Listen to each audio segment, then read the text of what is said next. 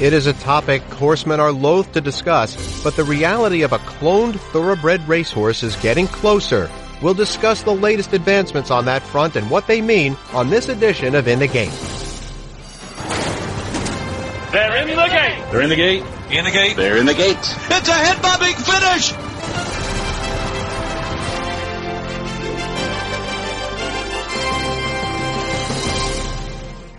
This is In the Gate, ESPN's Thoroughbred Racing Podcast. My name is Barry Abrams. You can follow me on Twitter at BAbramsBoys or on Facebook at Barry Abrams Boys. You can also get us on our YouTube channel by searching In the Gate Podcast. You can get us on SoundCloud as well. You can download us from the iTunes Store. You can get us at TuneIn.com or the TuneIn app.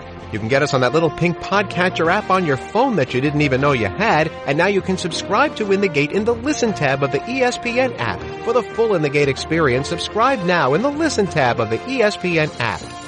One of the tricks of the trade for us journalists is to craft an eye-catching beginning to our stories in order to get your attention and make you want to continue with what we've created. For a video story, that would be a series of beautiful pictures and evocative comments or clips. A written story might start with a prosaic turn of phrase, like Grantland Rice writing about the 1924 college football game between Notre Dame and Army by starting, "Outlined against a blue-gray October sky, the four horsemen rode again." Well, just before New Year's, I came across an article online that wasn't written nearly so lyrically, but the opening line certainly got my attention. This was from a New Zealand website, horsetalk.co.nz. The article started with the phrase, "A leading horse cloning company has raised the prospect of using gene editing to produce horses with superior athletic ability." Whoa, wait a minute. What? Did that say a leading horse cloning company? How many horse cloning companies are there? Okay, that got my attention. What is this leading horse cloning company? What exactly are they doing? And what are the implications? Well, the company is called Kheiron Biotech, and it's based in Argentina. We're now joined by Daniel Sammartino, founder and CEO of Kheiron's parent company. So the idea, Mr. Sammartino, I guess, is to focus on a particular gene to create bigger, more muscular horses. How does the process work, in as lay terminology as you can? Well, Mr. Abrams, first, it's a great honor to receive your call, and I'm very thankful to your audience as well. The process, we started a cloning company 4 or 5 years ago. A group of scientists brought this initiative, and I was immediately captivated by it. These scientists had already cloned 2 horses before, so they had the experience, and we started from scratch. And after 4 years, now we are proudly claiming that to be the most advanced horse cloning company in the world. We say that for 3 or 4 reasons. First, we achieved the highest productivity. Since we started, we had 96. Since the first polo pony that we cloned that was born in 2013 was the first polo pony cloned in Latin America. We had 96 after that, and we are still a few to come this season, so we are reaching 100. This year we had 12 clones of the same donor in the same season. So first, productivity, 46 or almost 50 clones a year is very productive. So 96 in 4 years is quite impressive. Secondly, we had 100%, what we call 100% health efficiency. The clones, horse clones, have been historically characterized by having some health problems, syndromes, situations. About 50% of them had some type of health situation. For several years now, we had 0 health problems. We have better health with clones than with conventional breeding. And finally, what really put us on the most advanced edge is that we generated the first embryo genetically edited in the world. We achieved that last November, and we are working on that new line of research. The health situation is going to be published in the Cloning and Stem Cells Journal, which is a very prestigious scientific magazine that will be published in the next couple of months. Now, wait a minute here. Are we talking gene splicing, where you alter just one sequence in a whole gene just to alter one characteristic? Or are we talking about out-and-out cloning here, where you create a whole new organism without sexual reproduction? Well, as you say, it's two different things. Pure plain cloning is the story where we feel that we are the most advanced cloning horse company in the world. But gene editing is being our new line of research, and we achieved our first embryo. We still decided not yet to transfer those embryos. We are still working on gene editing. Gene editing using CRISPR-Cas9 technique, which is a sort of biological scissors, allow you to cut precisely in the DNA chain the gene that you want to say. Sorry, I'm not very technical, but is the gene you want to remove, you use this very precise biological scissors, and you can insert the gene you want to. Particularly, we are working on the myostatin gene, which is a gene that regulates muscular mass. It's a muscle growth regulator, so it affects resistance and speed. But let me here make a difference. We are working, our main line of research, our aim is not aimed at modifying any gene or any gene in the horse. Our line of research is what we call precision genetic progress, is what we are trying to do, or we're doing, is that we are understanding better the genome of the horse and its sequencing, and use this powerful tool that is CRISPR to pick up the attributes of the gene you want and insert it in another particular DNA chain. So in practical terms is that you are accelerating evolution. We are not doing anything that you cannot find in nature. Eventually, with conventional crossing, over time, crossing the genes would act randomly. But eventually what you do is you aim at better and better horses with better and better attributes. So eventually you may find a specific horse. But what we are doing is, by using this technique, is we are accelerating that. So by crossing those bloodlines, we would arrive at the same situation, but maybe 20 years from now. So we are doing this in the lab, and we are accelerating that. But it's not a horse that you would not find eventually in nature. But you're not actually cloning the horse. This is more like gene editing. You use the cloning technique to do that, because you have to produce a clone, because that horse doesn't exist anymore. So you use the clone. It's a sort of a sum of two procedures, the biological scissors with CRISPR and the cloning, to arrive to the final result. So let me get this straight. This is about suppressing a gene sequence that limits the muscle mass a horse can develop. If you squelch that gene, then horses can presumably pack on more muscle without any limitation. But we all know that a horse's legs are somewhat spindly and very fragile. So what concern do you have that you're creating a new breed whose muscles are too big for its bones? Well, in reality, we have decided not to concentrate on that project. We as I said, because you have two options. You can work on trying to modify genes, or you can work on trying to replace genes. And we decided to create a self-imposed boundary on that. Because, our company works on many projects, and it's much more than horses and much more than cloning horses.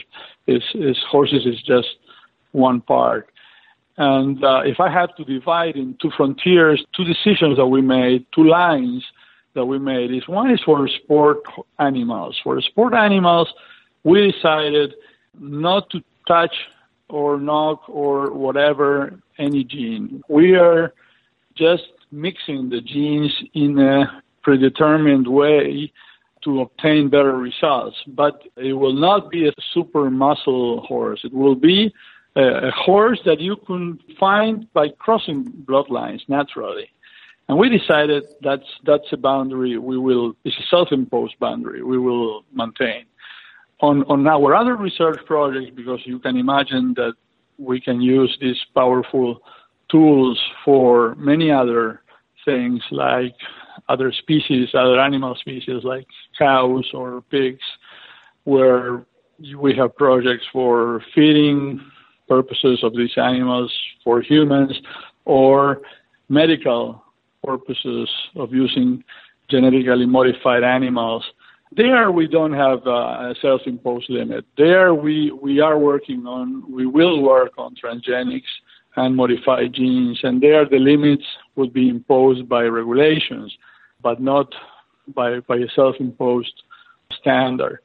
But with horses, our concentration now is more not on touching, as you said, or knocking or modifying genes that could affect the muscles of the horse. As I said, there are priorities in our company, and one is the welfare of animals.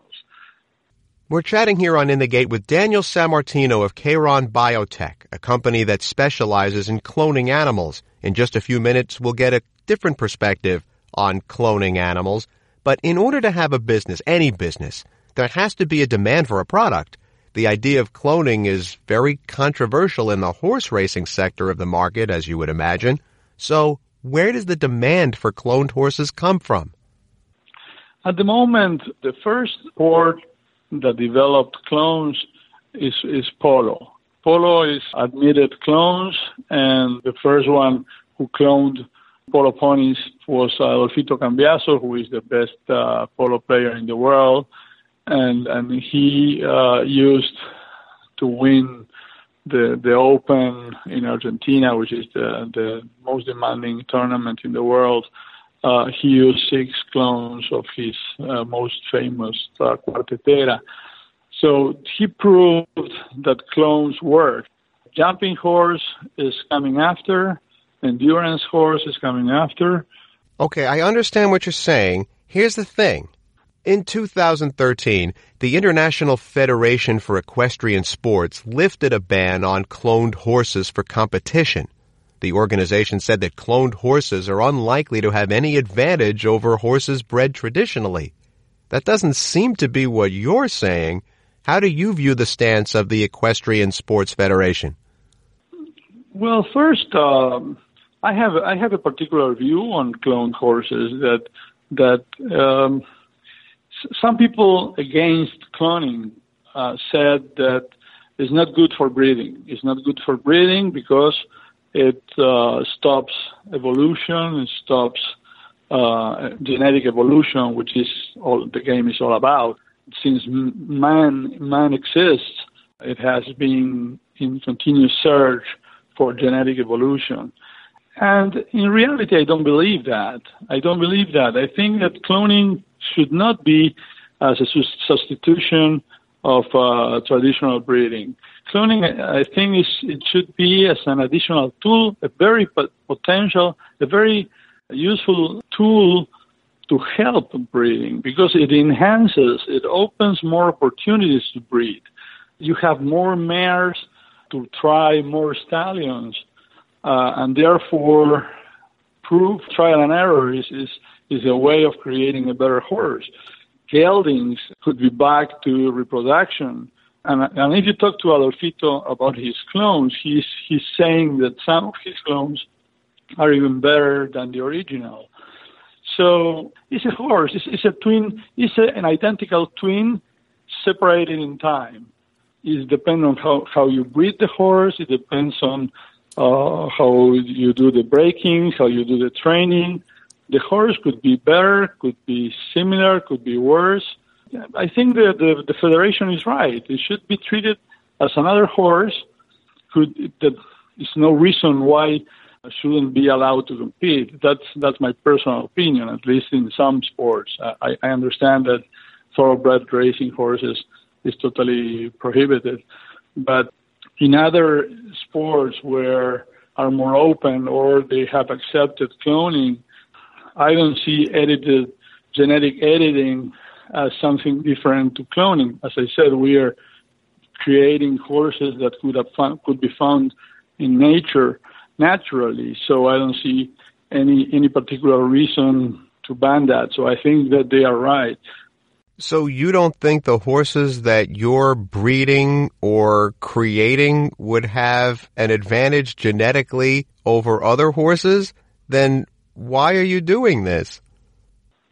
It's a faster way of achieving a better horse. That's the reason why we are doing it. But you could prove wrong. I mean, it's like crossing. You cross lines, blood lines, and you think that you are picking up the right stallion and the right mare, and your filly is going to be better than his parents, and it happens not to be. And with this is the same. The thing is that if you are picking up the right genes, you might eventually come with a better horse. But I think you have to see it as another breeding tool. That's the way of looking into it, in my opinion, not as a solution to any problem. Well, having said that, the ability to engineer an animal's genetics, equine, human, or otherwise, is a hugely controversial topic of which we as a society have not even scratched the surface. How has that idea entered into your approach, your process, as well as potential pushback? Well, let me talk about the vision we have for our company. Our purpose is to become a provider of solutions for better food for mankind, better medicine for mankind.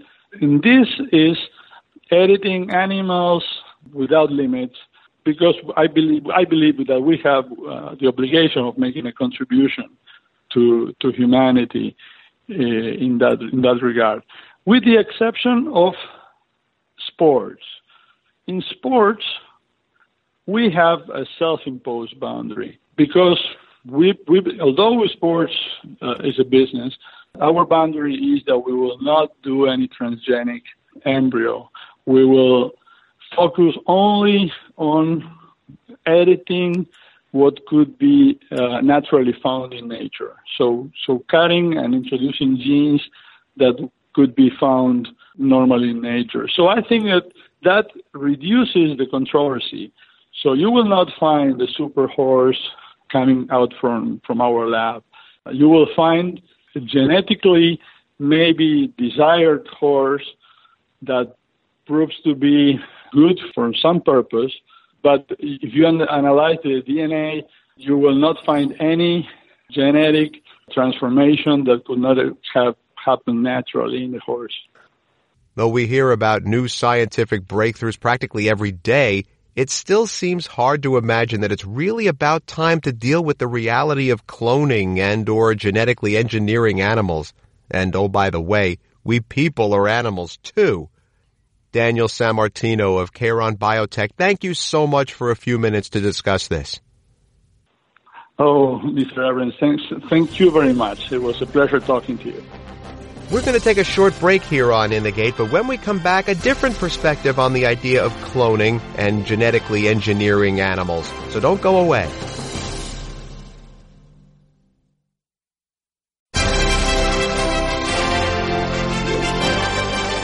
Welcome back to the In the Gate podcast. So ostensibly, Daniel Sammartino of Kheiron Biotech has voluntarily removed from his company's to-do list the out-and-out cloning of a thoroughbred racehorse. That doesn't exactly mean that such a thing won't happen, although, to be sure, the rules of every single thoroughbred jurisdiction state that registered foals must be bred by natural methods. I think we need to get a bit more clarification on what exactly we're talking about and what it all means for the future of racing. So, we've reached out to Dr. Pablo Ross, a professor of animal science at the University of California at Davis, and Dr. Ross is nice enough to join us for a few minutes. One point made earlier in the show, which I've read you make as well, is that using things like genetic testing, in vitro fertilization, and other things like that are meant to speed up evolution so it doesn't take 20 years to make a slight advancement in the breed. Okay, but where is the line to be drawn, if at all, between speeding up evolution and controlling evolution with things like gene splicing? I don't think that these tools speed up evolution. Evolution is the process where there is selection factors, right? Environmental factors that select towards a specific trait, right? And sometimes we do artificial selection, like in animals. So I wouldn't necessarily call that evolution, but I could refer to that maybe using terms more like precision breeding, some people have referred to, but to me, it is a way in which you can get, specific combination of genes or variants that have evolved naturally, most likely, within the same genotype, without really having to, that otherwise using current technologies, it could take many, many years because probably they are in 4 or 5 or, hundreds of different horses. So if you wanted to introduce just one extra characteristic to an animal that has already proven to have, a good set of genes, if you do it through one of these techniques of gene editing, it could be one generation. If you want to introduce just one gene without disturbing any other gene through normal breeding, it may take you 50, 60 years. That could be, one reason to use it. Now, what you use it for and what are your objectives for that, I think that's the challenge. But I couldn't say that you could be speeding up evolution because we don't really know what's the direction of evolutionary forces. I understand. You were talking about dealing with one specific characteristic, and you can use all kinds of genetic testing, even at the embryonic stage of development, to tell several characteristics about an animal. Now, is it your job to consider the ethical implications of that testing, or are you just the one who learns about and builds out the mechanism and lets others worry about what it means? I think everybody involved needs to be kind of aware of what it means. And I think that in terms of animal breeding and artificial selection, anybody that decides which horse mates with which other one, and anybody that decides which horse is going to have an offspring of which one, is affecting evolution and is trying to modify the genetic composition of the next generation based on their own understanding and their own capacity. So I'm not sure what's the, kind of the root of your question. What I'm trying to say is that this is one more approach, one more tool that we have in our efforts to direct genetic selection. And that can, it's I could say, a little bit more invasive than directed mating, but it eventually achieves the same objectives and the same goal and the same result. Now, do you think there will ever come a day where scientists like you could convince the Jockey Club, which controls the breed registry in the United States, that using means like gene splicing and embryonic testing to speed up natural reproduction is worth doing? I mean, that's up to the Jockey Club, registry and what are the tools they want to be part of their breeding strategies. I think that whether they accept that or not, like I said, it's up to them. I think selection is probably already happening, and it doesn't need to be embryonic selection, right? Selection in racehorses happens all the time. You have 10 foals, one is faster than the other, you keep the faster one. The other ones, you just don't breed them more, or you don't use it for future generations. So that's something that happens, whether you do it based on their speed or if you do it based on a genetic test. I don't think that currently the Breeders' Association limits your ability to just, take a blood sample of a horse, run a genetic test, and use that as your criteria for deciding which horse you want to keep or which horse you want to breed with which other one. I think those are all accepted methods. Obviously, in that case, we're not talking about changing or manipulating the genetics of that selected horse. We're just talking about looking and reading their genes, and based on knowledge that we have, maybe that may be predictive of a better performance.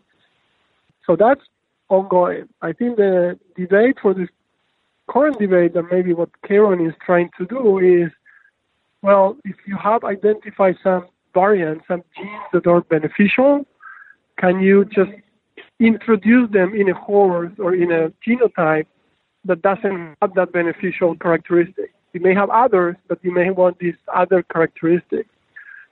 And that's something that, within the current regulations of the Jockey Club, it would be really hard to achieve without kind of breaking some rules.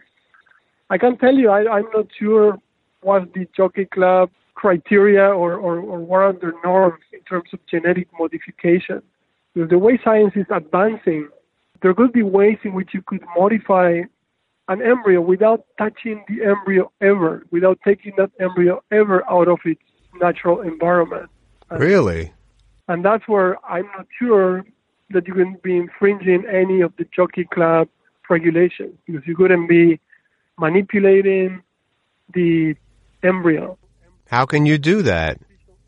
Well, there's been, this is very kind of preliminary, but there's been some work in mice, for example, where they can introduce new genes within the oviduct, inside of the animal.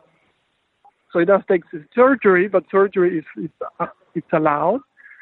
And you wouldn't be taking the embryo out or putting it back in. You could just leave it where it is naturally, just infuse the genes there, have the genes introduced into that embryo. That's something that nobody has done yet in horses or any other species than mice, to my knowledge. But, I could see how that's one more thing that associations need to start considering. I think this goes beyond the ethical aspects that you mentioned at the beginning. I don't think that artificial insemination is an unethical technique, and it's been widely accepted by the general public. But still, some breeding associations don't allow for that kind of technology. So gene editing or changing genes is certainly a level a little bit higher than artificial insemination or in vitro fertilization or even cloning. And I think a good discussion in all parts involved is always very healthy.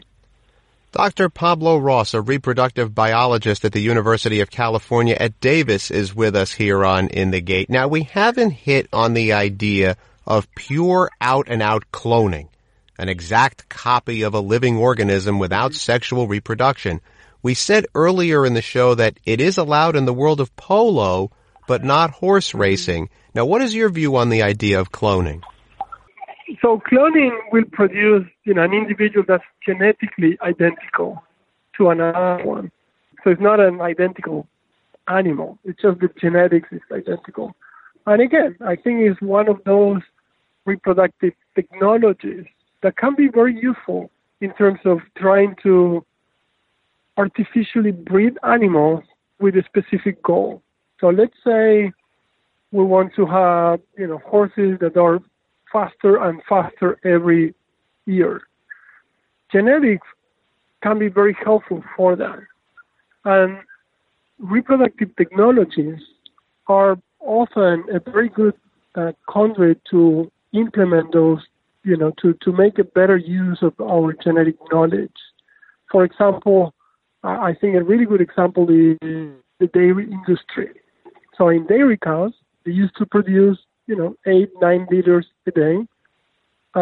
But the use of artificial insemination and, measurements of milk production and genetic selection for increased milk production makes that cows nowadays in California produce 60, 20 liters of milk per day. That's 10 times more. So that's an area where, the system has embraced reproductive technologies to help advance the genetics of the animal with a specific goal, more milk. Now, horse racing, maybe there is a goal of having faster horses. Maybe the idea is to continue to keep the playing field level for everyone. But if you did want to have faster horses, using these reproductive technologies is surely to help you do that and probably do it faster. If you look at if you plot, right, if you graph the times of the winners of the Kentucky Derby for the last 50 years, the line is pretty flat. That tells you probably hasn't been much genetic improvement, specific breed. Well, here's the thing. Let's take, for example, American Pharaoh, Triple Crown winner, the first in 37 years. Is it better to make lots of exact copies of him, or if we do that, are we stagnating the breed and standing still, so to speak, is not good? Which is your view? I think the thoroughbreds are pretty stagnated breed currently.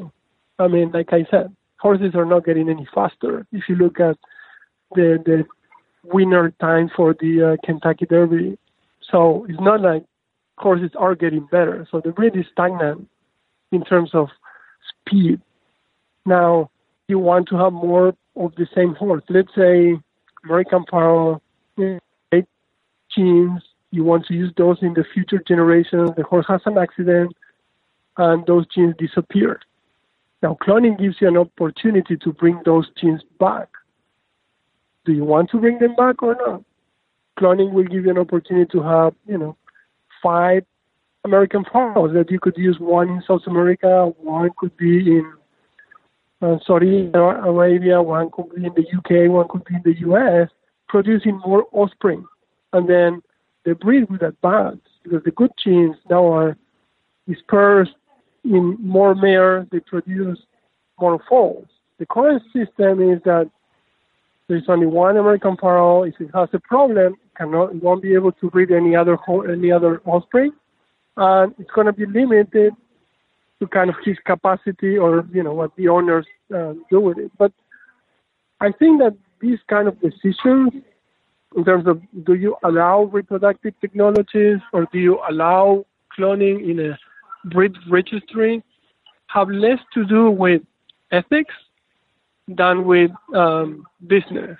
And it's a matter of how do you want to carry out your business. Is it harder to clone a horse than it is to clone a pig or a sheep, or do I dare say a human?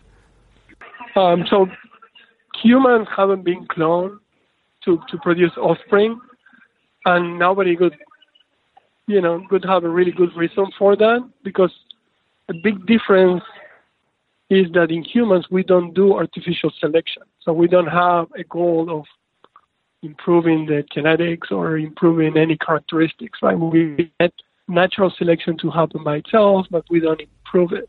Not yet, anyway. Well, that's kind of the consensus. I think that would be ethically, would be very challenged if somebody would propose to do that. On the other hand, in animals, like I said in the example before, dairy cows, we want them to produce milk. So if they produce more, it's better for the systems. So there is a selection, there is a genetic selection, and it's artificial and it's based on human criteria, right? We set up where we want to go. So in that case, we do want to clone. And whether it's different, I mean, it's more efficient to clone horses versus cows versus pig, I would say it's probably the same. It's very variable, and the efficiency changes very widely within each species for every attempt. For some reason, some cells, some individual cell lines that are used to produce the clones are very efficient, and some are very inefficient, some are impossible to clone, so on. So I think the efficiency is still not very efficient, but it works. Well, my teenage son tells me I'm old and out of touch, but I think even at age 46, I can say that in my lifetime, the business interests you just described are going to necessitate making an actual decision on whether all of these, including cloning, are allowed in the thoroughbred business. And thank you so much for a few minutes, Dr. Pablo Ross, for sharing these ideas with us. This is fascinating. Well, thank you very much for contacting me, and it's been a pleasure talking to you. Our thanks to Dr. Pablo Ross and to Daniel Sammartino. Sometime in the next few weeks, San Luis Rey will open again, though it won't operate at full capacity. Yet when the first horsemen are allowed to roam the grounds, it'll be a tribute to their amazing sagacity. For many knew the best option as the lilac fire raged and mercilessly consumed all in its path was to turn the horses loose to run away from the wildfire, though 46 would not escape its wrath. 2 horsemen that we know of suffered serious injuries, but they and many others risked their lives to save those of their horses, even returning to the conflict. For the benefit of others did they strive. San Luis Rey might close one day if the folks at Santa Anita expand facilities there as they're hoping to do. But as a tribute to those horses who died and the horses and people who lived, San Luis Rey must start again anew.